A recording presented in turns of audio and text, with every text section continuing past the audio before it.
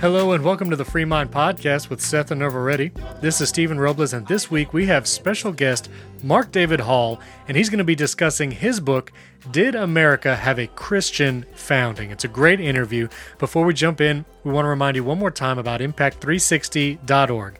They have incredible online courses about truth, worldview, and defending the resurrection, and you can get $25 off when you use the promo code FREEMIND, and that's at impact360.org.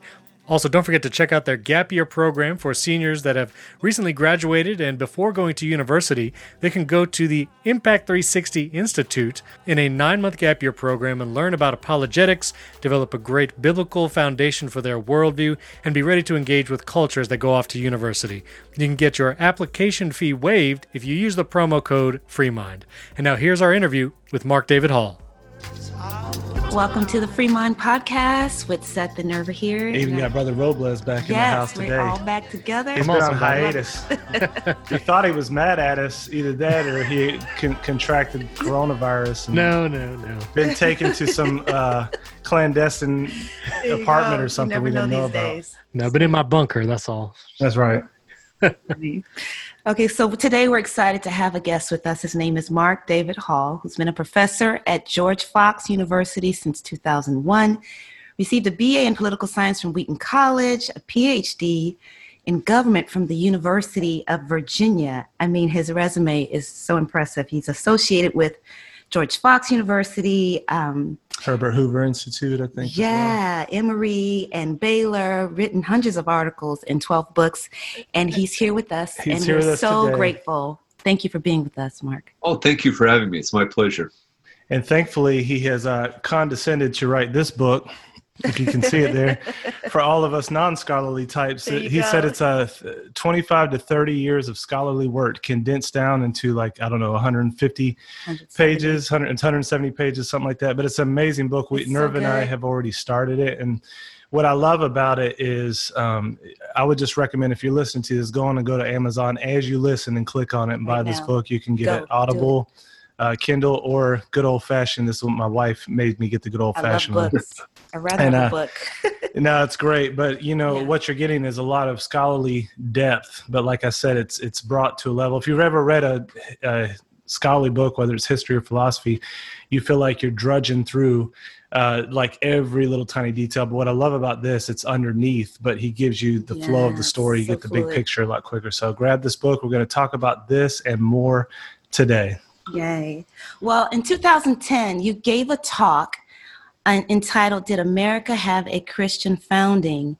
And that seemed to spark a chord with a lot of people. Can you give us the context for that lecture and what sparked from that since then? Sure, certainly. I'd be happy to. So that was at the Heritage Foundation in Washington, D.C.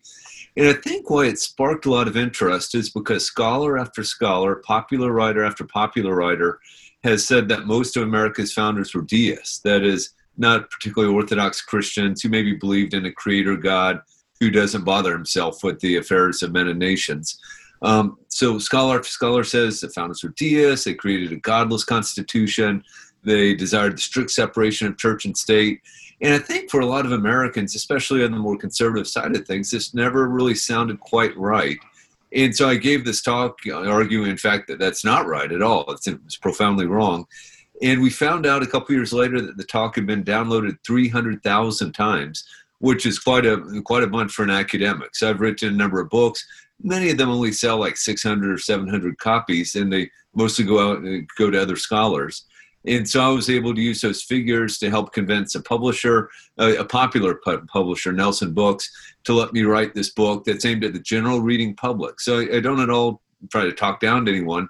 I just try to get rid of a bunch of the scholarly jargon and the excessive footnoting and write in a way that is hopefully a pleasure to read. So were you always interested in history and politics? What was the catalyst that made you go down this trail at all? And before you jump into that, Mark, I want to translate for our listeners. What you said is so true. Nerva and I are in the artistic world, music world. So, you used to seeing pop artists, stuff like, not us, but other pop artists with like 300,000, like no problem. But you're right. Like we have decided that the smarter you are, the more substance you bring, the less followers, the less views. And so if you translate 300,000 views from a scholarly into the pop world, that's Justin Bieber level viral right there. So anyway, sorry, I just want to translate that real quick. Go ahead. No, just your interest in politics and American history. Were you always interested in that field, and what started that? Yeah, it did come naturally. I grew up in the Washington, D.C. area. And my family received the Washington Post, so I'd read the newspaper, not all the way through, of course, but probably more than the average high school kid. And we just happened to go to a church that had the executive director of the Christian Legal Society, which is a relatively small Christian legal advocacy group that fights for religious liberty. And so I've always been interested in religious liberty and church-state relations. I interned there as a high school student, and then I interned there again as a college student. And really, my entire scholarly career has pretty much been centered around the questions of religious liberty, church-state relations in the American context. What is the big picture?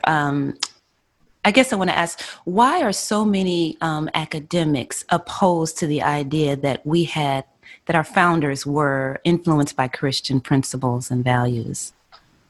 Well, that's a big question. That's $1 million question. I think there are a couple of things going on. For one thing, I think scholars are oftentimes drawn to the bright, shiny objects, much like ravens, maybe, or crows. And so with the American founding, someone like a Thomas Jefferson stands out. I mean, here's a man years ahead of his time in many respects. He's highly educated. He spends a lot of time in Europe. He's writing, very eloquently. And so they're drawn to him. And then a lot of other founders, kind of regular people in the Massachusetts legislature, the Connecticut legislature, and the Confederation Congress, they just ignore. And so it's somewhat of a selection bias, I would suggest. As well, and more so for this era of history than many eras of history, there are immediate implications for law and public policy. Politicians routinely vie for the founders' legacy. If you can say that Jefferson and Washington and Adams support what I support, that goes a long way, even today. And then particularly in the realm of religious liberty, church-state relations, the U.S. Supreme Court in 1947 made it crystal clear that we must interpret the First Amendment religion clauses in light of the founders' views. And so most academics want to see the strict separation of church and state, and so they go back and they make arguments that the founders desired the strict separation of church and state because they want that policy outcome today. And it's just wrong. It's just flat out wrong. And maybe we can talk about that some later if you'd like. Absolutely. Yeah, for sure. I look forward to getting into that. And so, again, the title of the book is Did America Have a Christian Founding? Every word has weight and kind of needs an explanation in there. And in the subtitle here, Separating Modern Myth from Historical Truth. So we kind of got an idea what the modern myth that anybody who studied history in the university, but even at the popular level, the modern myth is, basically America was founded as a secular nation informed by deists. That was the driving force behind it. Well, what is the historical truth? Well, just big picture wise. Yeah, let me address that question by addressing the title. So, did America have a Christian founding? It's important to define our terms. So, what would a Christian founding look like? I want to emphasize Christian there. Do we simply mean that the founders identified themselves as Christians?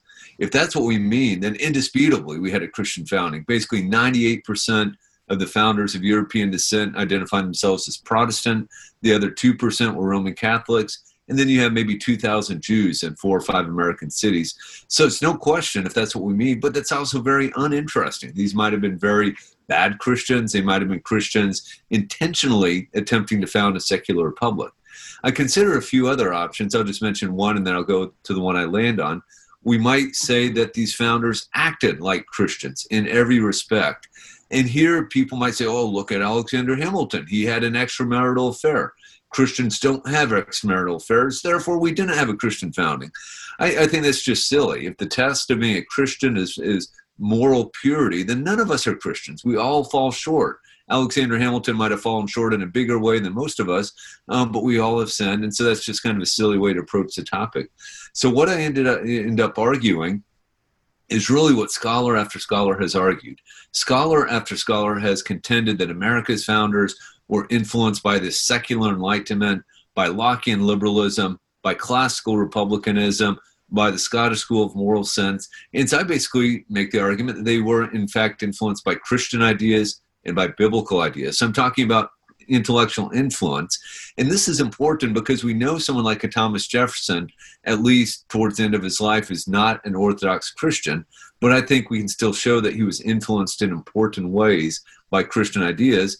And by the same token, someone like a Roger Sherman, for instance, and many of them were Orthodox Christians. But, you could be an Orthodox Christian and be influenced by bad ideas or by secular ideas. But instead, I argue that even the Orthodox Christians were influenced by Christian ideas or ideas developed within the Christian tradition of political reflection. That's really good. And just to kind of recap that important point for our listeners, you have a specific idea of what you mean by Christian, and it doesn't mean that they lived necessarily purely Christian lives, which anybody who's attended church for any period of time wouldn't hold that standard to their pastors. Unfortunately, we've anybody who's been in church, we've seen moral failures. And outside of Donald Trump, no other president has lived morally pure. I mean, I'm just kidding. But That's wrong, brother. But so this idea of moral purity and all this kind of stuff is a necessary criterion for Christian is obviously false. But even the other one you said, like just counting heads and saying which one's claimed and identified as Christians, isn't the best test. But it's actually these principles, which we'll talk about in a minute. Before we jump into that, can you talk about founders? Because there's two aspects of the founding that I want you to address. One is the timing, and especially in light of the 1619 Project. I don't know how familiar you are with it, and we don't have to go into detail, but I think one of the presuppositions of it is America was really founded in 1619, and this is the essence of America: racist, plundering, killing natives. So that would be the timing difference. And then the second aspect would be, who are the founders? Sure. Oh, that's a great question. So I do address three possibilities for when America was founded. One would be these early colonial settlements. And I don't spend a lot of time there because I think almost every scholar would admit that the early colonies from north to south were heavily influenced by Christian ideas. Instead, I focus on the late 18th century, the War for American Independence, the Declaration of Independence, Constitution and Bill of Rights, and the formation of the experiment in self-government. So I'm looking at the late 18th century. And by founders, I mean the men and women who are involved in public debates over these matters, over the War for American Independence, over the Constitution. And I include women there because some women did, in fact, even though they couldn't hold elective office, they participated in these debates. A little more narrowly, I'm looking at the sort of men who showed up at the Constitutional Convention, the First Federal Congress, the Continental Congress, the Confederation Congress. And I think it's very important to recognize that the founding was a product of a community. We can't just look real hard at Thomas Jefferson and understand the American founding. We have to look more broadly at the broader generation of founders who contributed to crafting this union that we live in. Let me mention briefly, since you brought it up, I actually had a very small section in the book addressing the founders in slavery. And I think we can very rightly criticize the founders for their inability to completely eliminate this evil and vile institution. So slavery is an important part of American history. The first African slaves were brought to America in 1619. And I do think we have to take that seriously. And as Christians, we have to, take a hard look at ourselves and the way in which our Christian ancestors were complicit in this evil, horrible, vile institute. But I do think it's a lot more complicated, a heck of a lot more complicated than the 1619 Project. And in the sequel to Did America Have a Christian Founding, I'll have an entire chapter addressing those questions. Let me just briefly, by way of a foretaste, suggest that many, many founders were coming to seriously question the institution of slavery. Many didn't own slaves. 8 states put slavery on the road to extinction between 1776 and 1804. Almost everyone in the founding era thought that slavery was on its way out, and nobody said it was a good thing. It wasn't until the 1830s that any American started saying that slavery is actually a positive good. So America's founders, we can criticize them. We should criticize them.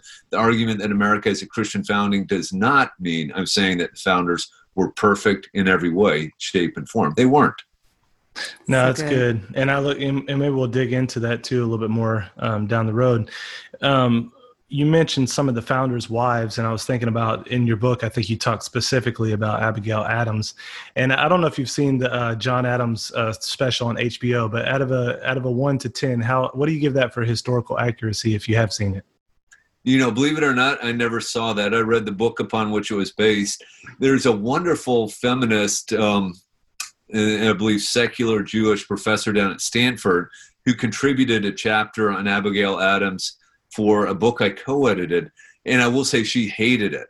They said that they made her appear to be some modern feminist, powerful woman. And that was not at all the sort of woman that Abigail Adams was. She was, of course, a forceful woman, a well-educated woman, a woman who was intimately involved with John Adams, and they had a partnership.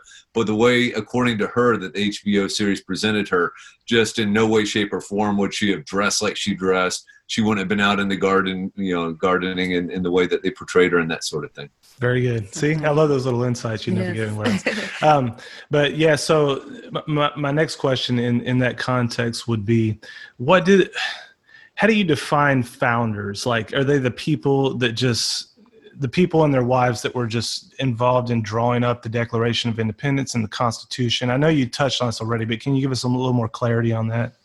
Yeah, so I would say the men and women who were immediately involved in debating the War for American Independence, the U.S. Constitution, the state constitutions, the revisions of laws in the late 18th century that went on, and then eventually the Bill of Rights. So that is a broader definition of founders. Now, a lot of the people, if you read my book, you'll recognize a lot of the names because, I do focus a bit more on the more important ones, a George Washington, a John Adams, a Madison, a Sherman, a Wilson, a Hamilton.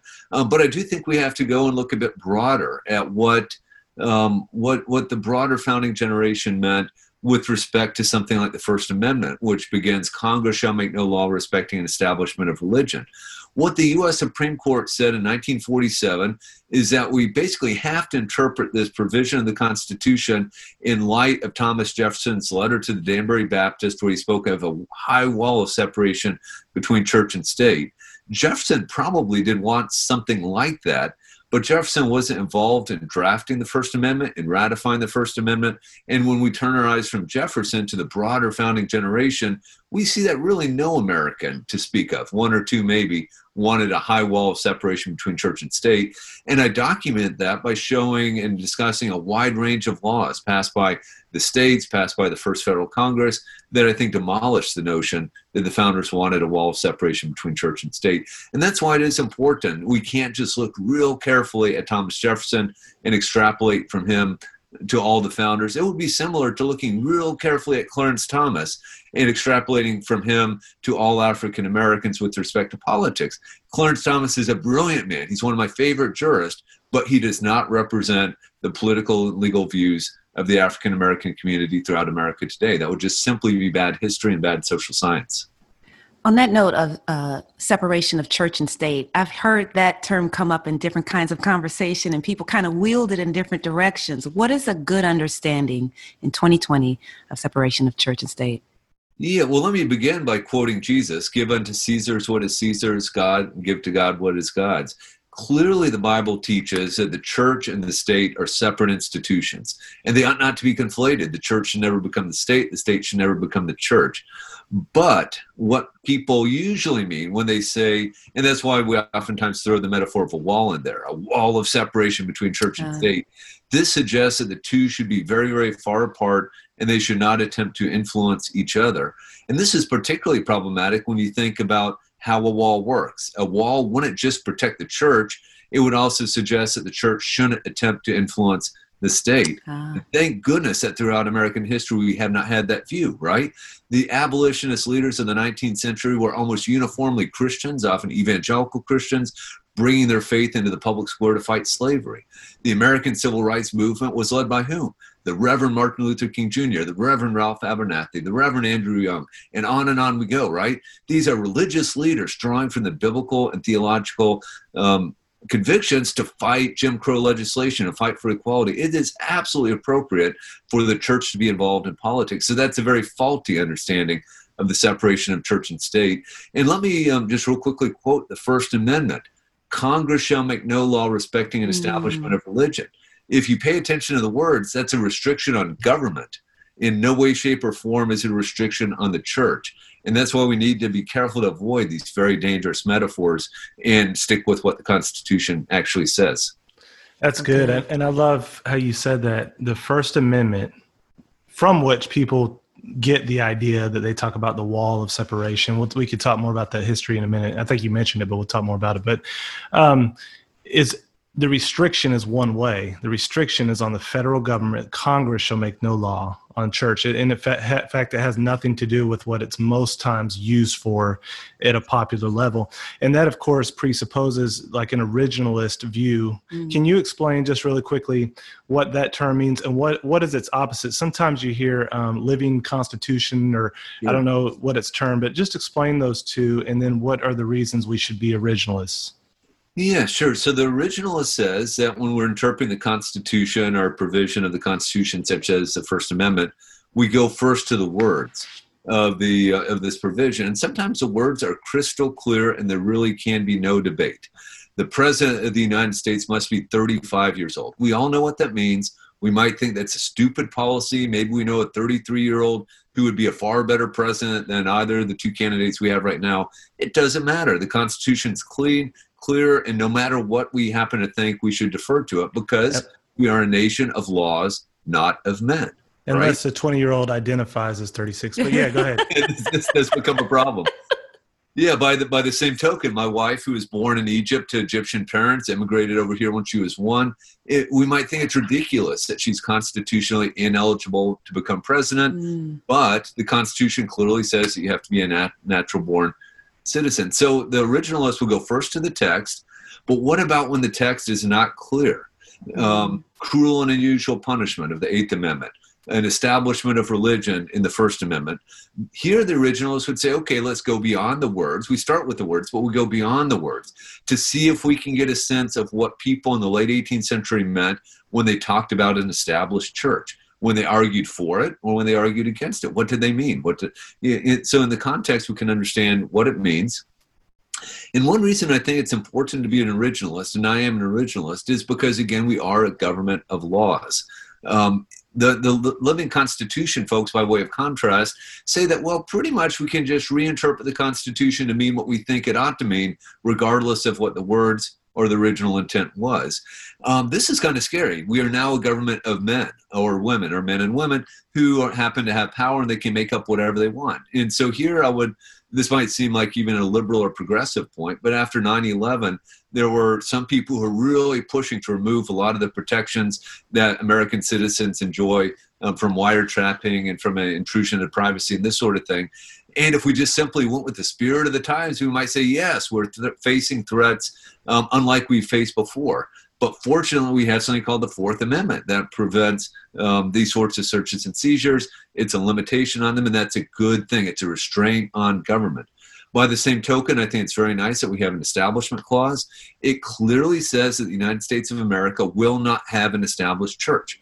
What did this mean? It means what the words say. We won't have an established church. Everyone knew what it meant. England to this day has an established church, the Church of England. Most of the colonies and the states had established church. The Anglican Church was the official established church of Virginia, the Congregational Church of Massachusetts, and the Constitution said we are not going to have an official established church for the United States of America. By extension, through the 14th Amendment, this amendment now applies to states. And so Oregon, California, Washington, Florida cannot have established churches either. But beyond that, there's lots of room for the church and the state to cooperate. For instance, governments can make religious accommodations to protect religious citizens, such as pacifists. A state could adopt a program that would allow a Lutheran preschool to participate in a program that would provide safe playground services. There's no violation of the First Amendment when it comes to these sorts of matters and many other matters that we could talk about. And those are two real cases I was talking about. I wasn't just making up examples. Can you summarize the case that comes against you? In other words, the case that says, well, no, there should be a wall of separation, kind of the freedom from religion organizations that are around today, and then give a critique of that. Yeah, so there is, of course, an organization called Freedom from Religion. And trying to be fair to them. I think the accurate description is they just hate religion, and they hate, and they believe that we should have a completely secularized public square. And so whenever a city or state places, say, a monument of the Ten Commandments or or something like that on public ground, they say this cannot be. This violates the Establishment Clause. So ultimately, I suppose they would maybe go back to the Establishment Clause. From an originalist perspective, I think it's pretty obviously the case that placing a monument of the Ten Commandments, a monument that is the Ten Commandments, of course, being accepted by Jews and Muslims and Christians, and generally as containing good moral teachings by even people who are not necessarily religious, placing a monument in the courthouse square in no way, shape, or form constitutes an established church. This is not establishing a church. It might not be good public policy. Maybe we should argue against it, but it is in no way, shape, or form an established church. I think the only way the freedom from religion people can get there is by being very ahistoric about what the Establishment Clause requires. They believe that it requires this high wall of separation between church and state. There is no good historical argument to that effect. You might make a public policy argument, I guess. You could say perhaps, well, it might lead to discord if a city put a monument of the Ten Commandments in the public square. I think in practice, though, when you look at what happens when states or cities or counties do this sort of thing, it actually is almost never controversial. Nobody really cares except for a couple of loudmouths from the ACLU or the Americans United for Separation of Church and State or the Freedom from Religion Foundation people. Very poor arguments with respect to the Establishment Clause, in my humble opinion. And what's interesting, too, that you point out in your book, I believe, that the only place that even language came from was the letter from Thomas Jefferson to was it the Danbury Baptist in 1802 or something like that? Yeah. And that's what often people will appeal to. But as you mentioned, Thomas Jefferson wasn't even involved in constructing the First Amendment or ratifying it. Can you maybe talk a little bit more about that? Yeah, so I think you just made a critically important point. If we're interested in the original understanding of the Establishment Clause, then what we need to do is look at the men who drafted it and the men who ratified it in the state legislatures, maybe looking at public debates about it, and we can get a pretty good idea of what it means. Thomas Jefferson was over in France at the time. There is no reason that we should privilege him in any way, shape, or form in understanding what this document means. Let me concede that Jefferson and James Madison wanted a greater degree of separation between church and state than did most founders. And James Madison is, of course, involved in drafting the First Amendment. But if I can go back to Thomas Jefferson, there's a great little story I tell in my book. Literally, I kid you not, literally 2 days after he finished drafting this letter to the Danbury Baptist, he went to church services in the U.S. Capitol building. And he heard John Leland, the great Baptist itinerant minister and himself an opponent of religious establishments, preach. Jefferson also allowed the War Department building and the Treasury Department building, over which he had direct control, to be used for church services in the nation's capital. And I think the story illustrates that even Jefferson himself did not act as if there was a wall of separation between church and state. And I give plenty of other examples where Jefferson did not act in that way. I'll give just one last story, if I may. He was on a committee of 3 to create a national seal. Jefferson thought a national seal should be the people of Israel fleeing across the Red Sea with Moses in hot pursuit. Wow. And the waves, of course, the water is closing in on the Egyptians. And his motto for the United States of America would have been, rebellion to tyrants is obedience to God. So again, even Jefferson, even though he used this metaphor, the wall of separation between church and state, he certainly did not act as if there was such a wall in place. And when we turn from Jefferson to the rest of the founding generation, we see almost no support for anything approximating what the Freedom from Religion Foundation people want today. Wow.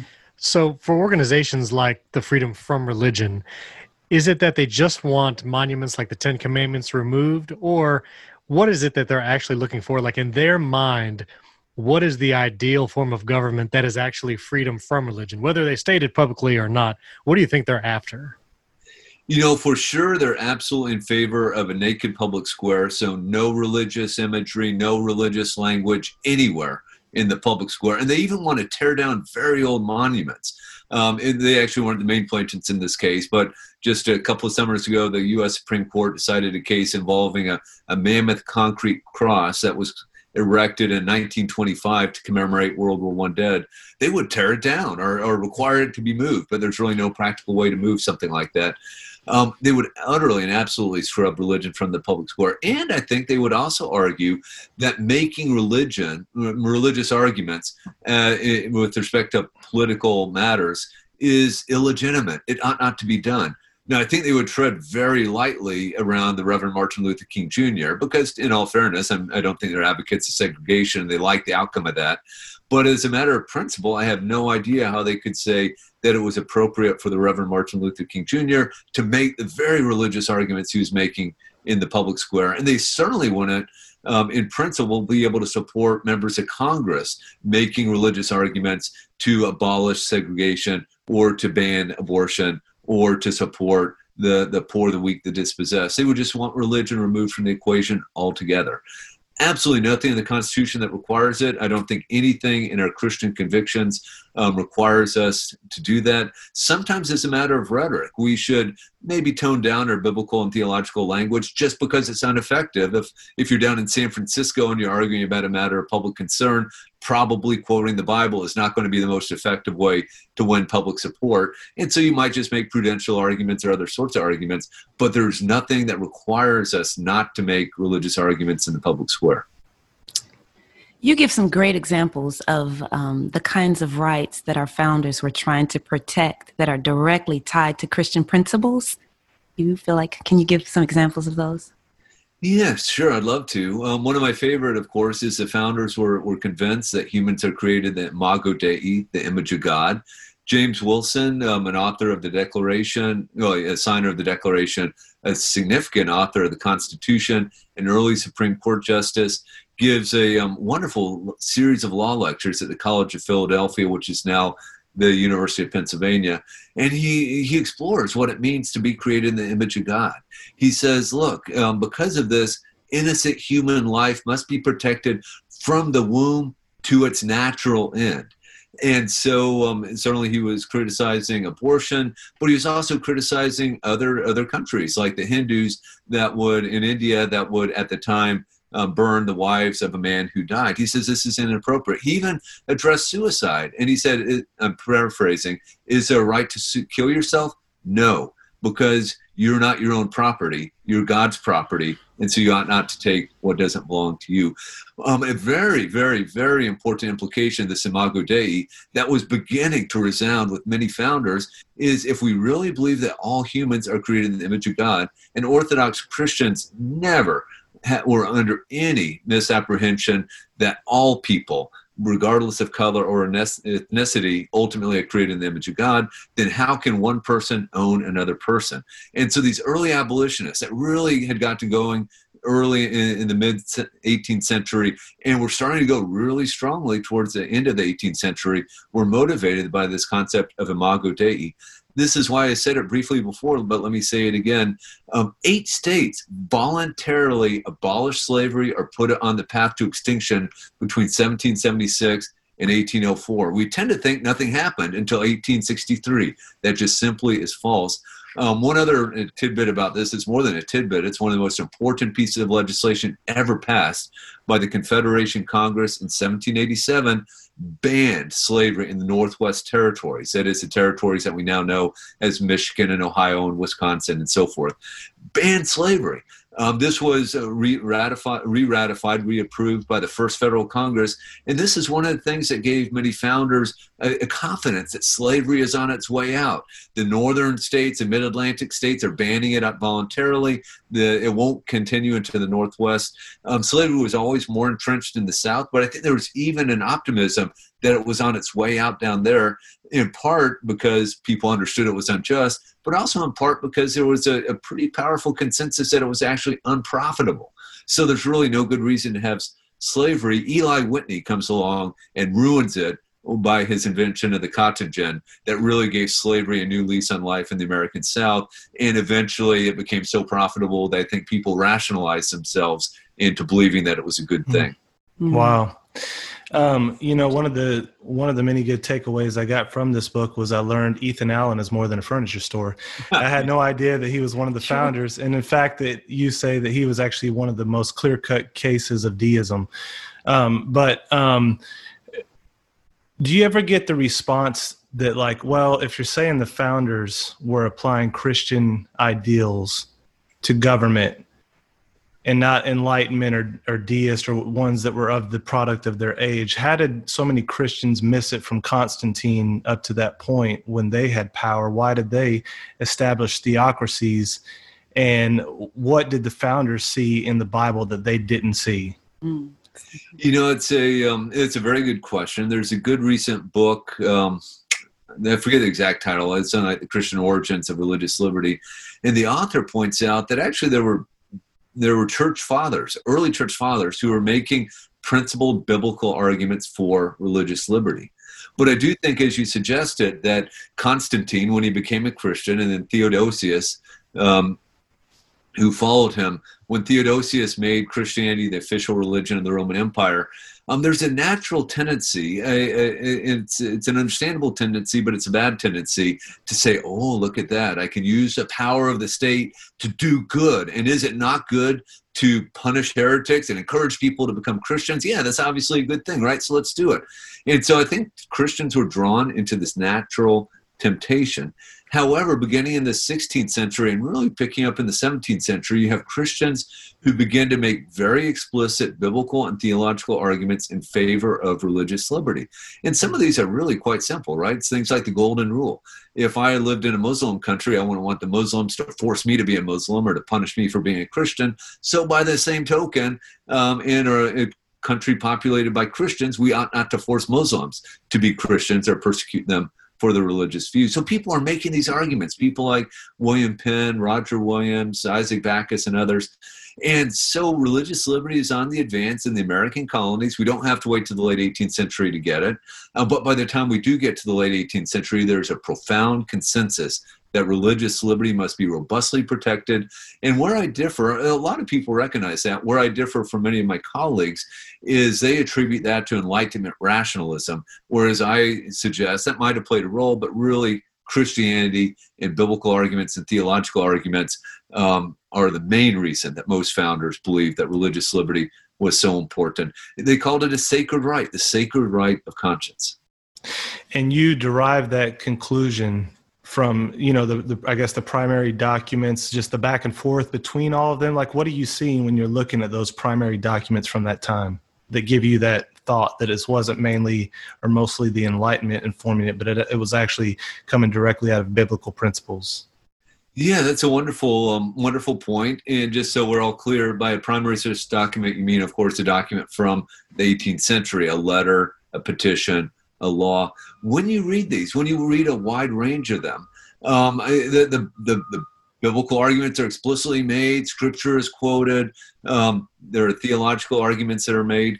It's just indisputable. I quote one of my favorite petitions against Patrick Henry's bill to provide a general assessment to support churches. Let me back up a minute in Virginia, because this is kind of an interesting story. So in Virginia, the Anglican Church at one time was the one established church. People in Virginia decided this is probably not a good idea, so let's get rid of that. Patrick Henry was a very devout man, and he felt very powerfully about the importance of Christianity. And so he proposed a bill that really is a very generous bill. He said that basically the state would tax you to support the church you choose to attend. So if you choose to attend an Anglican church, you'll be taxed to support that church. But if you choose to attend a Presbyterian church, you'll be taxed to support that church. And same with the Baptist, and on and on and on. So no one is being forced to pay for something they don't want to pay for. And if you're a rare person who didn't attend church, or at least pretend to be a church member, you could have your money sent to schools. All right, so this is a pretty mild proposal, but it led to a lot of petitions about why this is such a bad idea. Advocates for this petition, they made arguments literally like this, I kid you not. They said basically we must have the state subsidize churches so that churches can't afford to pay ministers a good salary. Because if churches can't do that, then the best and the brightest young men will decide to go become doctors or attorneys or something else. is a wonderful petition that was the most popular petition in this debate over Patrick Henry's General Assessment Bill. I quoted from it at length. But basically, these evangelical Christians, these Baptists and Presbyterians, basically said this: we do not want ministers to be motivated by money. We want them to be motivated by the Holy Ghost. And if they are so motivated, this will lead to pure and robust Christianity. And I can't quote it at length without reading it, but it's an obvious Christian argument against general assessments. And you have plenty of obviously Christian arguments arguing in favor of religious liberty as well. It's just everywhere if you bother to take the time to look. Let me mention briefly a book I co-edited. I received no royalties from this. I'm not trying to make money, but the book is called The Sacred Rights of Conscience. It's the size of a phone book.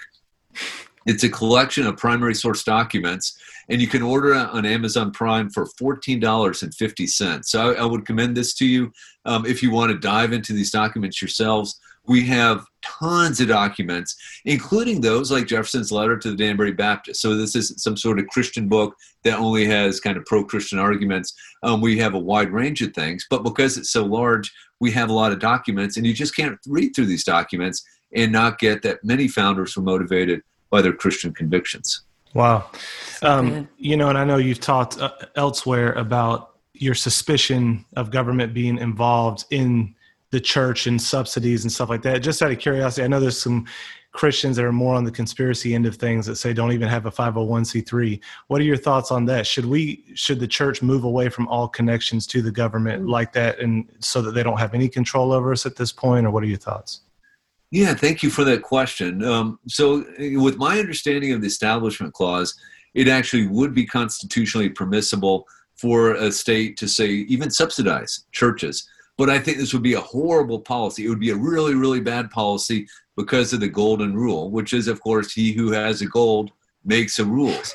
What the state will inevitably do once it's giving subsidies is it will start saying, oh, yeah, and by the way, you have to do this or you can't do that. And if you don't do what we say, we'll remove your public subsidy. And it's really hard to accept that, right? Once you're used to taking money. So I think generally it's good to the extent to which we can keep the state out of the church's business. That generally works out well for the church. Now, there are areas where I think the state has appropriate jurisdiction. Fire codes, for instance. Yeah, I think it's absolutely appropriate for the state to say a church has to adhere to various fire codes because of the health and welfare of both the parishioners, but also other people in the town. So I definitely wouldn't say that there's somehow the churches can't be touched by the government in any way, shape, or form. If a minister were to abuse a child, obviously police can investigate and arrest that minister, and that's absolutely appropriate.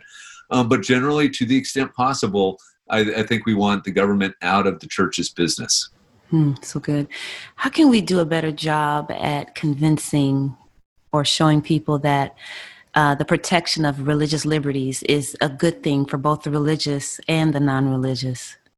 Yeah, that is a wonderful, wonderful question. I think we should make robust arguments in favor of religious liberty. For Christians, I think it's particularly important that we insist that the religious liberty of all citizens be protected whenever possible. If we're only defending Christians who are under assault, we look like hypocrites, right? So when a Muslim inmate is told he cannot grow a very short beard as he believes his faith dictates, we should be among the first to say no. We should accommodate this. And this is a real life case out of Arkansas. And what was particularly worrisome is Arkansas allowed other inmates who had medical conditions to grow beards. And so it wasn't a policy of no beards ever. It was just, no, Muslim inmate, you're out of luck. You don't get to adhere to your religion. No, we should fight for the Muslim inmates. We should fight for Muslim citizens or Hindu citizens or Sikh citizens or Jewish citizens and show that we have a principled commitment to religious liberty, which we should have for Christian reasons. But I think it's also the pragmatic thing to do. Do you think that, when people say religious liberty, I think young people, 30s, 20s and younger, they feel like it's being alarmist to say that religious liberty is in danger or that it's at risk of being lost. In your opinion, do you feel like this is actually a critical time and we actually do need to be speaking about this a lot and vote and fight for religious liberty? Yeah, no, that's a wonderful question. I'll answer it with a very brief history of religious liberty. So I think our founders had a very robust understanding of religious liberty. As we progress throughout American history, it is not always evenly applied. Catholics were oftentimes discriminated against or even persecuted in the 19th century. Mormons as well, Jehovah's Witnesses in the early 20th century. But by the time we get to the 1960s, we really have a pretty profound national consensus that religious liberty should be protected whenever possible. The very liberal Justice William Brennan developed a test, which I think is very useful because obviously religious liberty is not a trump card that must win every time. We're not going to allow an Aztec to sacrifice a baby to the sun god. And so he developed this test that said, look, when the state is keeping someone from acting on their religious convictions, if the state wants to keep them from doing so, the state has to show that it has a very compelling interest and that it's doing so, that it's meeting its end in the least restrictive means possible. So this is a very high bar to meet, and it's a bar that's very, very hard to meet, but it would be met in the case of the Aztec who wants to sacrifice a baby, right? So this is the law of the land until a 1992 case where the U.S. Supreme Court said, oh, just kidding. We actually have a different test. We want it to just simply be neutral. So long as the law is neutral, that's fine. This was a case out of the great state of Oregon that involved a ban on public employees using narcotics, which generally I would say is a good thing. But the way this ban was applied was to keep Native Americans from using peyote in ancient religious ceremonies. I mean, there's no question that they felt they had to use peyote as part of their religious ceremonies. But the Supreme Court said, no, that's all right. As long as the law is neutral, as long as it doesn't single out the Indians, it's okay. Now, here's what's telling, and it gets to your point. The U.S. Congress voted on a law to return to the old standard, that William Brennan standard. 97-3 in the Senate, unanimously in the House. This law, the Religious Freedom Restoration Act, was signed into law by the liberal President Bill Clinton. And that illustrates that as late as 1993, we had a commitment, a national commitment to religious liberty, protecting it whenever possible. What we've seen over the last 15 years, though, is that political progressives have largely abandoned their commitment to religious liberty. So you've had groups like the ACLU who actually supported the Religious Freedom Restoration Act say, oh, we no longer support it. And on you go. Now, I think these groups on the left are still probably generally supportive of Native Americans who feel they have to use peyote. But what they are not supportive of is small business owners who feel that they cannot participate in a same-sex wedding ceremony, or a medical professional who has a religious conviction against performing an abortion. When it comes to religious conservatives, the progressives want to say, well, you guys don't really get protected. And that's a shame. And it's a problem. And it's very distressing. And my goodness, I don't want to be too partisan, but had Hillary Clinton won in 2016, we would be seeing assaults on religious liberty like we've never seen before, and a U.S. Supreme Court prepared to uphold those assaults.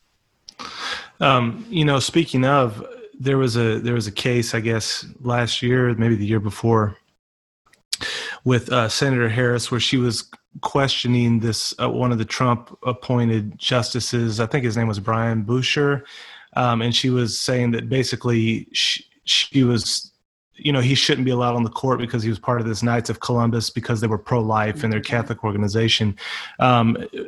That to me seems to run against everything that you're talking about that the founders would have put forth as freedom of religion at the very center of the American experiment. What are your thoughts on that?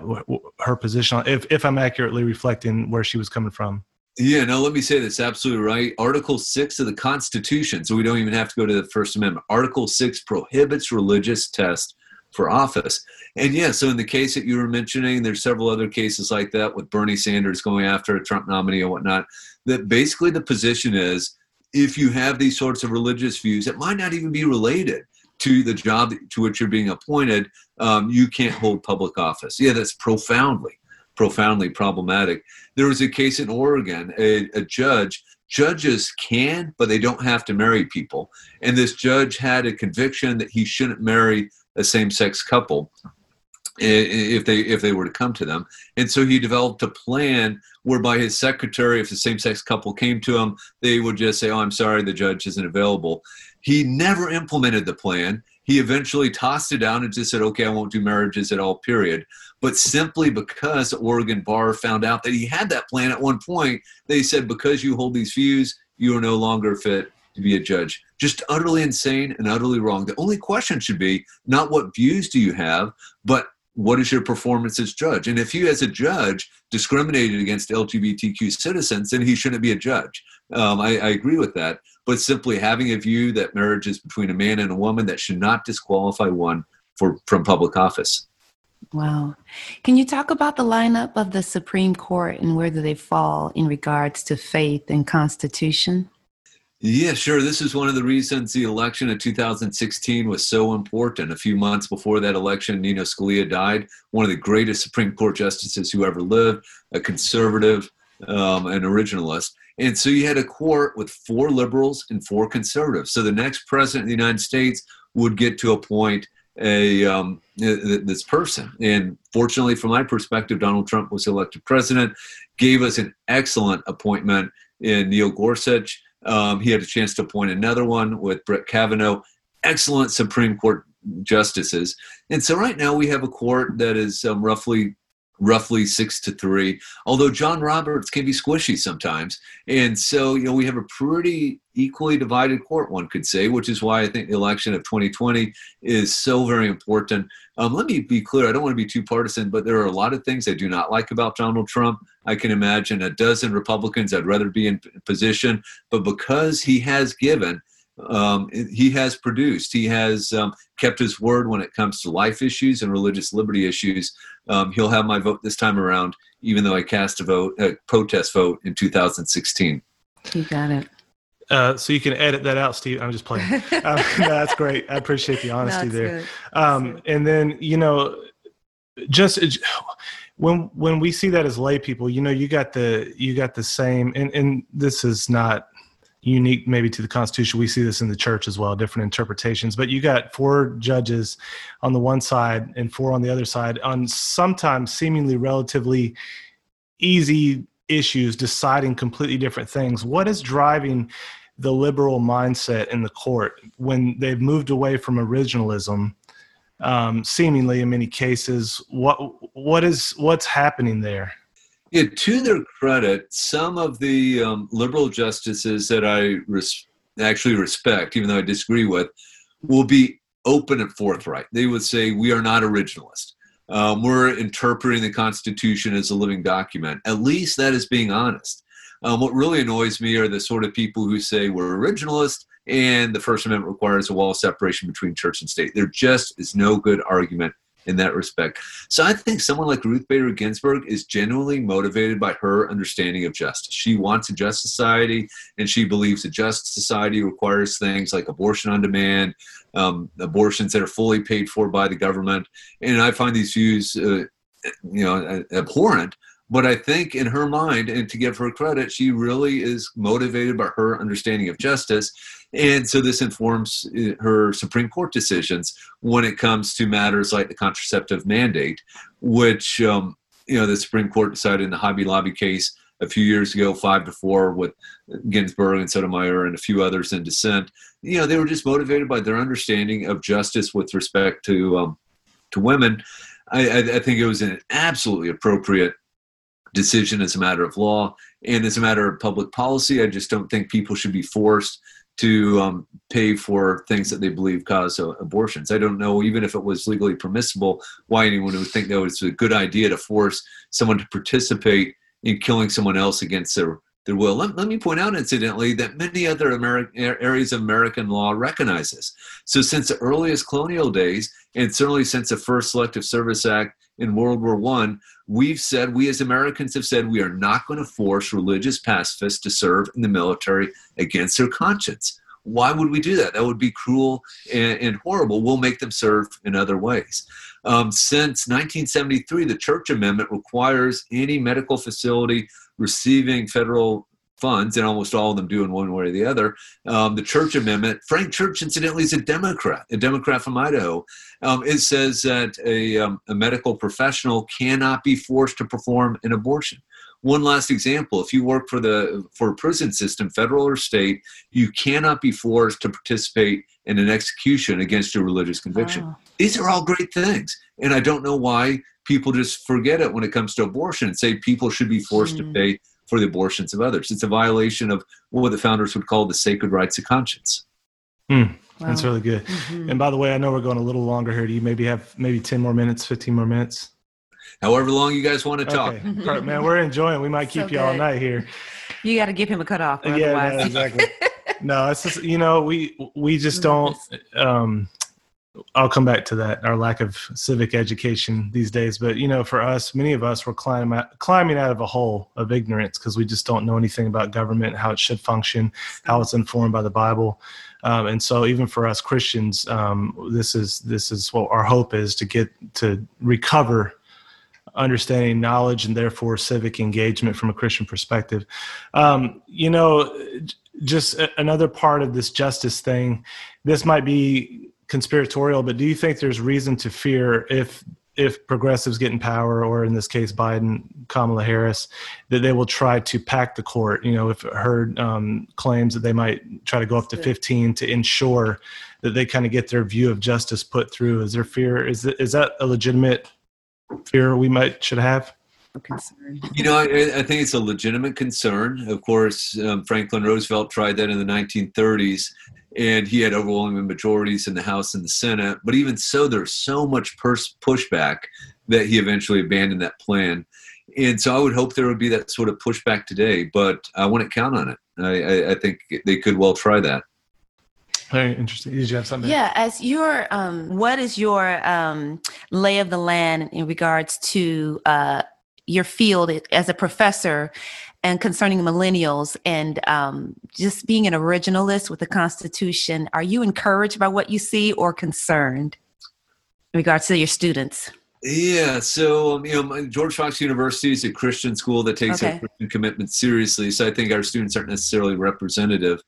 But we do know, and I've seen surveys on this, both Christian youth and other youth tend to be very progressive, certainly on LGBTQ issues. They tend to be very, a bit skeptical of, say, religious liberty claims. So that when they hear about the florist who refused to participate in a same-sex wedding ceremony, they immediately say, that's discrimination and that's wrong. It is, in a sense, discrimination, but not all discrimination is wrong, right? And so I try to engage them by asking them questions. For instance, an obviously related question, let's say you're an African-American baker and the local chapter of the KKK comes to you and says, bake a cake saying black people are stupid. Would we want the baker to discriminate? And even if he's a white baker, yes, we'd want him to discriminate and not do that, right? You ought not to act in a way that you consider to be immoral or wrong or unjust. And so when I mentioned that, that usually gets the wheels turning and they don't immediately come around, but at least they're thinking about it. And so I think we have to reach out to millennials. I was just at an event with Charlie Kirk. I don't know him, but he's obviously intimately involved in attempting to reach out to millennials. And I think those sorts of activities have to be supported. Okay. So I work at a large church in Tampa, and we actually had a special guest, David Barton from Wall Builders, actually came. I'm sure you've heard of him, but he presented many original documents, seemingly original works, and he appealed to that kind of hard evidence that you would expect to build a good case out of. And it was interesting how many people resisted what he was saying, and even basically some called him a racist even. And what is it about maybe our current climate or the culture, but why do you think, especially young people, seem to even reject these original documents? It's just like these plain words that the founders would have written, and that even those seem to be rejected for, who knows what else? Yeah, usually not for a good reason, right? And I think this is important to say, look, first of all, we want an accurate account of history just for its own sake. And so here I'm presenting a bunch of evidence, and if you don't like my interpretation of the evidence, why do you think I'm wrong? Do you think I'm neglecting evidence? If so, what is that evidence? And we can have that sort of discussion. It's a separate discussion how normative that history should be. And so I actually could appreciate someone who says, yes, I understand America's founders didn't desire a wall of separation between church and state, but I think we should have one today for reasons A, B, and C. Well, fine, let's have that debate about reasons A, B, and C. So I think we have to make sure we understand what the question is, what we're debating, and what the standards of the debate are. With something like calling David Barton a racist, I'm very familiar with his work. And if you go to the website, they oftentimes will highlight African-American patriots and great African-Americans throughout American history.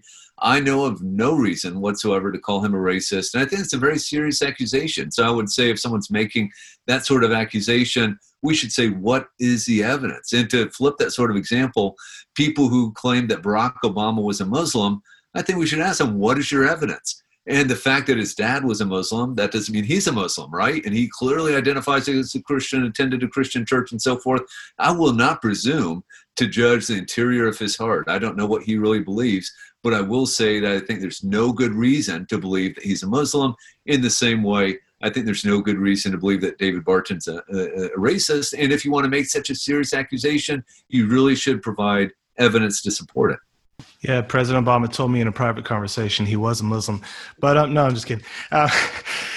So here we're talking about, did America have a Christian founding? And the answer, of course, that Dr. Hall's given is yes, depending on what you mean by Christian, depending on what you mean by founding.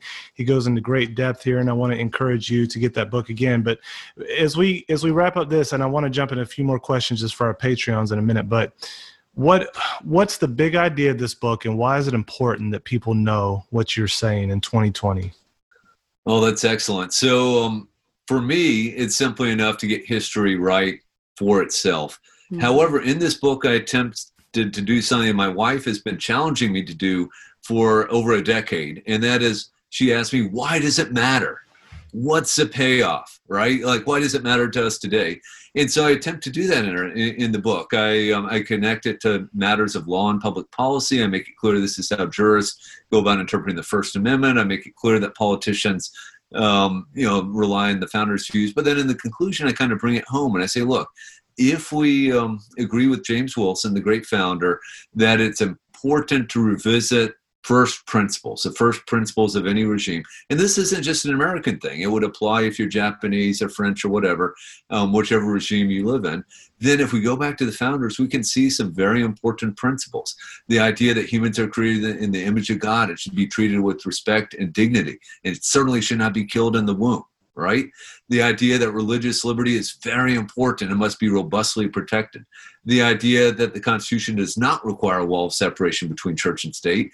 And there I'm very careful to say that means certain things like protecting religious pacifists are clearly constitutionally appropriate.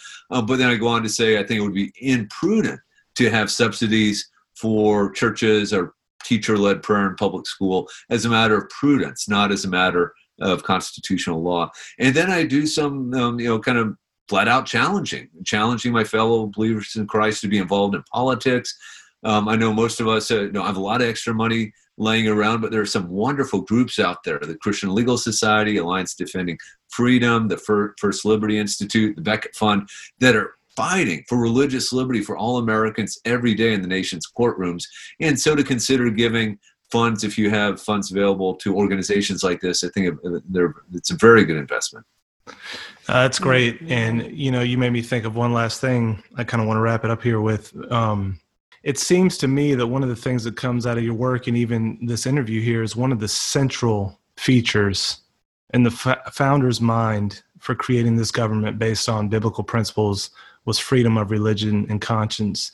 And that, to me, seems to be one of the main things that's under threat right now with the mainstream political movement that we see in Hollywood and popular social media and the Democratic policies as it's swinging more and more leftward. I think, and you've talked about this elsewhere, that's more in line with French Revolution Enlightenment, where in the name of equality, quote unquote, which is equality of outcomes in many cases, they're throwing away this central most important feature that has allowed this country not only to get off the ground, but to continue to progress toward greater and greater freedom and greater equality, actually, in many ways. What are your thoughts on that? Yeah, well, first of all, I think it was very well said. I think you're exactly right that religious liberty is under assault, and we would be foolish to just sit back and not do anything about it. Fortunately, we live in a country where we have the ability to act. We can vote, we can contact our legislators, we can support these organizations fighting for religious liberty, and I think there's every reason to do so. With respect to equality, I would just simply highlight the importance of fighting for the religious liberty for all Americans, not just our fellow Christians. Yes. Well, thank you. And then for our Patreons, as we're going to talk about, I want to ask you a little bit more about the slavery issue in your second book. You got a sequel coming out to this. I want to just talk briefly about what it covers, and also got a question about Puritans and racism, or Puritans and slavery, from a Twitter debate that I saw the other day. So if you're not a Patreon yet, you can click on the link below. And for as little as $1,000 a month, no, I'm just kidding. You can become a Patreon. So we're believing for that 2020 favor. So come on and go on and step up. We hope you enjoyed that interview with Mark David Hall. Don't forget, you can check out the bonus episode for this week on patreon.com/freemindfm. There's a link in show notes to that, but support the show with any amount per month, and you get access to all the back catalog of bonus episodes, including our questions from this week's special guest. We'd love to interact with you on social media. You can find us at FreeMindFM on Instagram and Twitter, and FreeMind Podcast FM on Facebook. And if you could take a moment and give us a 5-star rating and review in Apple Podcasts, we would greatly appreciate that, so we can rise the ranks and be discovered by more people looking for Christian apologetics and worldview content. And don't forget, you can also watch this episode and many of our recent episodes on our YouTube channel, youtube.com/FreeMindPodcast. Subscribe there, and you can watch these episodes on YouTube. Thanks for joining us. We'll catch you next time.